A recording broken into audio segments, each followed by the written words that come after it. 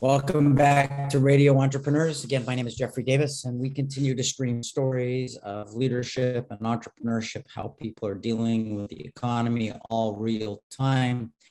Over 6 interviews, actually 7,000 interviews. Over 1 million people have watched our stories over the 7-year period. And we keep going because of people like this. There's Mark Wetschgenbaum, Mark Z, Legal Staffing. It's a Mark Z moment every time he's here every week. Welcome back, Mark. Thank you, Jeff. Great to be here. Great to be in conversations with you about relevant subjects and topics that affect our listeners.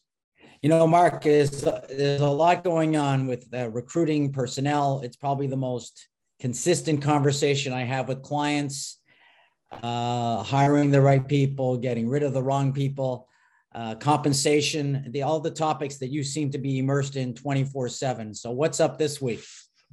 You know, Jeff, speaking about those subjects, I think that with the holidays coming up, we always have to sort of take a step back and think about ourselves and think about, you know, not only obviously as companies are hiring candidates, companies are trying to retain employees, and companies and law firms are trying to keep a very positive culture. We've got to sort of look inward as well as outward. And so I wanted to talk today about dealing with stress and dealing with positive development during these times. And it's been a challenging year for a lot of people in the professional field. The good news is business has been really, really good. But at the same time, it has affected people's health. So I thought that it's important to talk about that. I agree with you. And, you know, I just did 2 seminars last week for companies. And I was talking about the speed of business, the tension and the stress is at levels that people just have never experienced before. So I'm glad that you're bringing it up, Mark. Right. Thank you, Jeff. So I thought breaking it down, there are a few suggestions, especially for people who are trying to plan through the holidays and next year. Now we're in November. One thing is not let your guard down. A lot of people think, okay, I have business. My business is good. I'm being productive. I'm hitting my numbers at a law firm. I'm generating business to bring into a law firm or in-house company executives. I'm really bonding my team and we're being productive and our growth, internal and external growth is good. So all good. And, you know, those are the times to say, you know what, I've got a plan for the future. Maybe I need good coaching. Maybe I need someone to tell me how to be even more successful. Somebody help me work through politics, work through different types of humor interactions that maybe are not going as positively to get me to the next step or to help me make my goals. And in fact, obviously, that's what you do. I mean, you do a lot of consulting, I know, to law firms and all different types of organizations and companies. And it's so important to not let your guard down and really look at ways to better yourself, even though things might be going well. Well, I think the economy for us here is hot, but the pace of work is at a pace that people have never experienced before. And because people are not clear about their future, you have an unclarity with future and you have pace of change, and it's creating a sense of stress for people because they don't feel comfortable. They're dealing with the unknown more than ever before. And I agree with you. And learning how to deal with that and adapting is critical right now.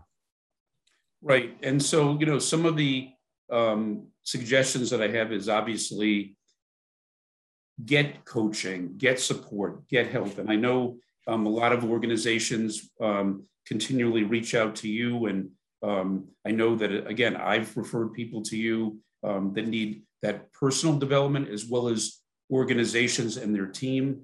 Other things that I suggest to our listeners are mindfulness. It's so important to deal with stress and to really take courses or programs, law firms, companies, organizations, they all have point people now to get people into mindfulness programs. I know the different associations, the bar associations that I'm involved with, all touch base with us about that.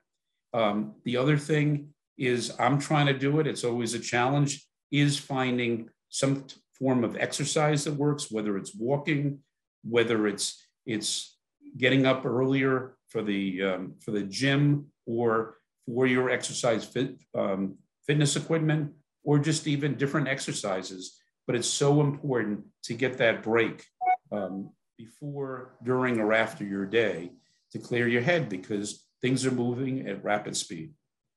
Well, I'll just reinforce that the exercise point, and I'll just say, I think healthy routines are important. People should go to bed at the right time, wake up at the right time. You should not drink a lot. You should not smoke. You should eat healthy foods. You should eat them in the proper proportions, and you should exercise every day. And if you take good care of your body, which is a cherished machine, that machine will be built for the long haul.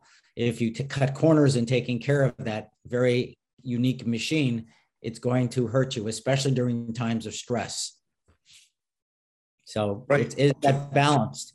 And, some people do all those things, but then they don't know how to relax. They don't know how to let their mind rev down, so to speak. And learning how to rev down is important. You know how to rev down. I also know you really know how to rev up. So you're much better revving up than revving down.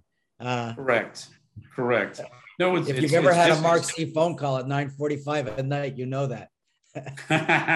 No, it's difficult, Jeff. I mean, it's really difficult. And I know I'm trying to cut my emails off at a certain point, because, I'm getting emails 24/7 now. And it's like, when you start it, when you answer it, then it leads to more. And the day starts early, and then just figuring out all those dynamics. So absolutely.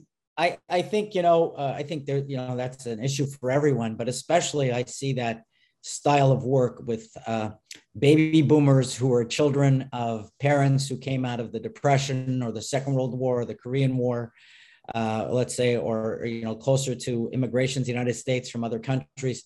There's a certain attitude about work that was beaten into us as children about being responsible.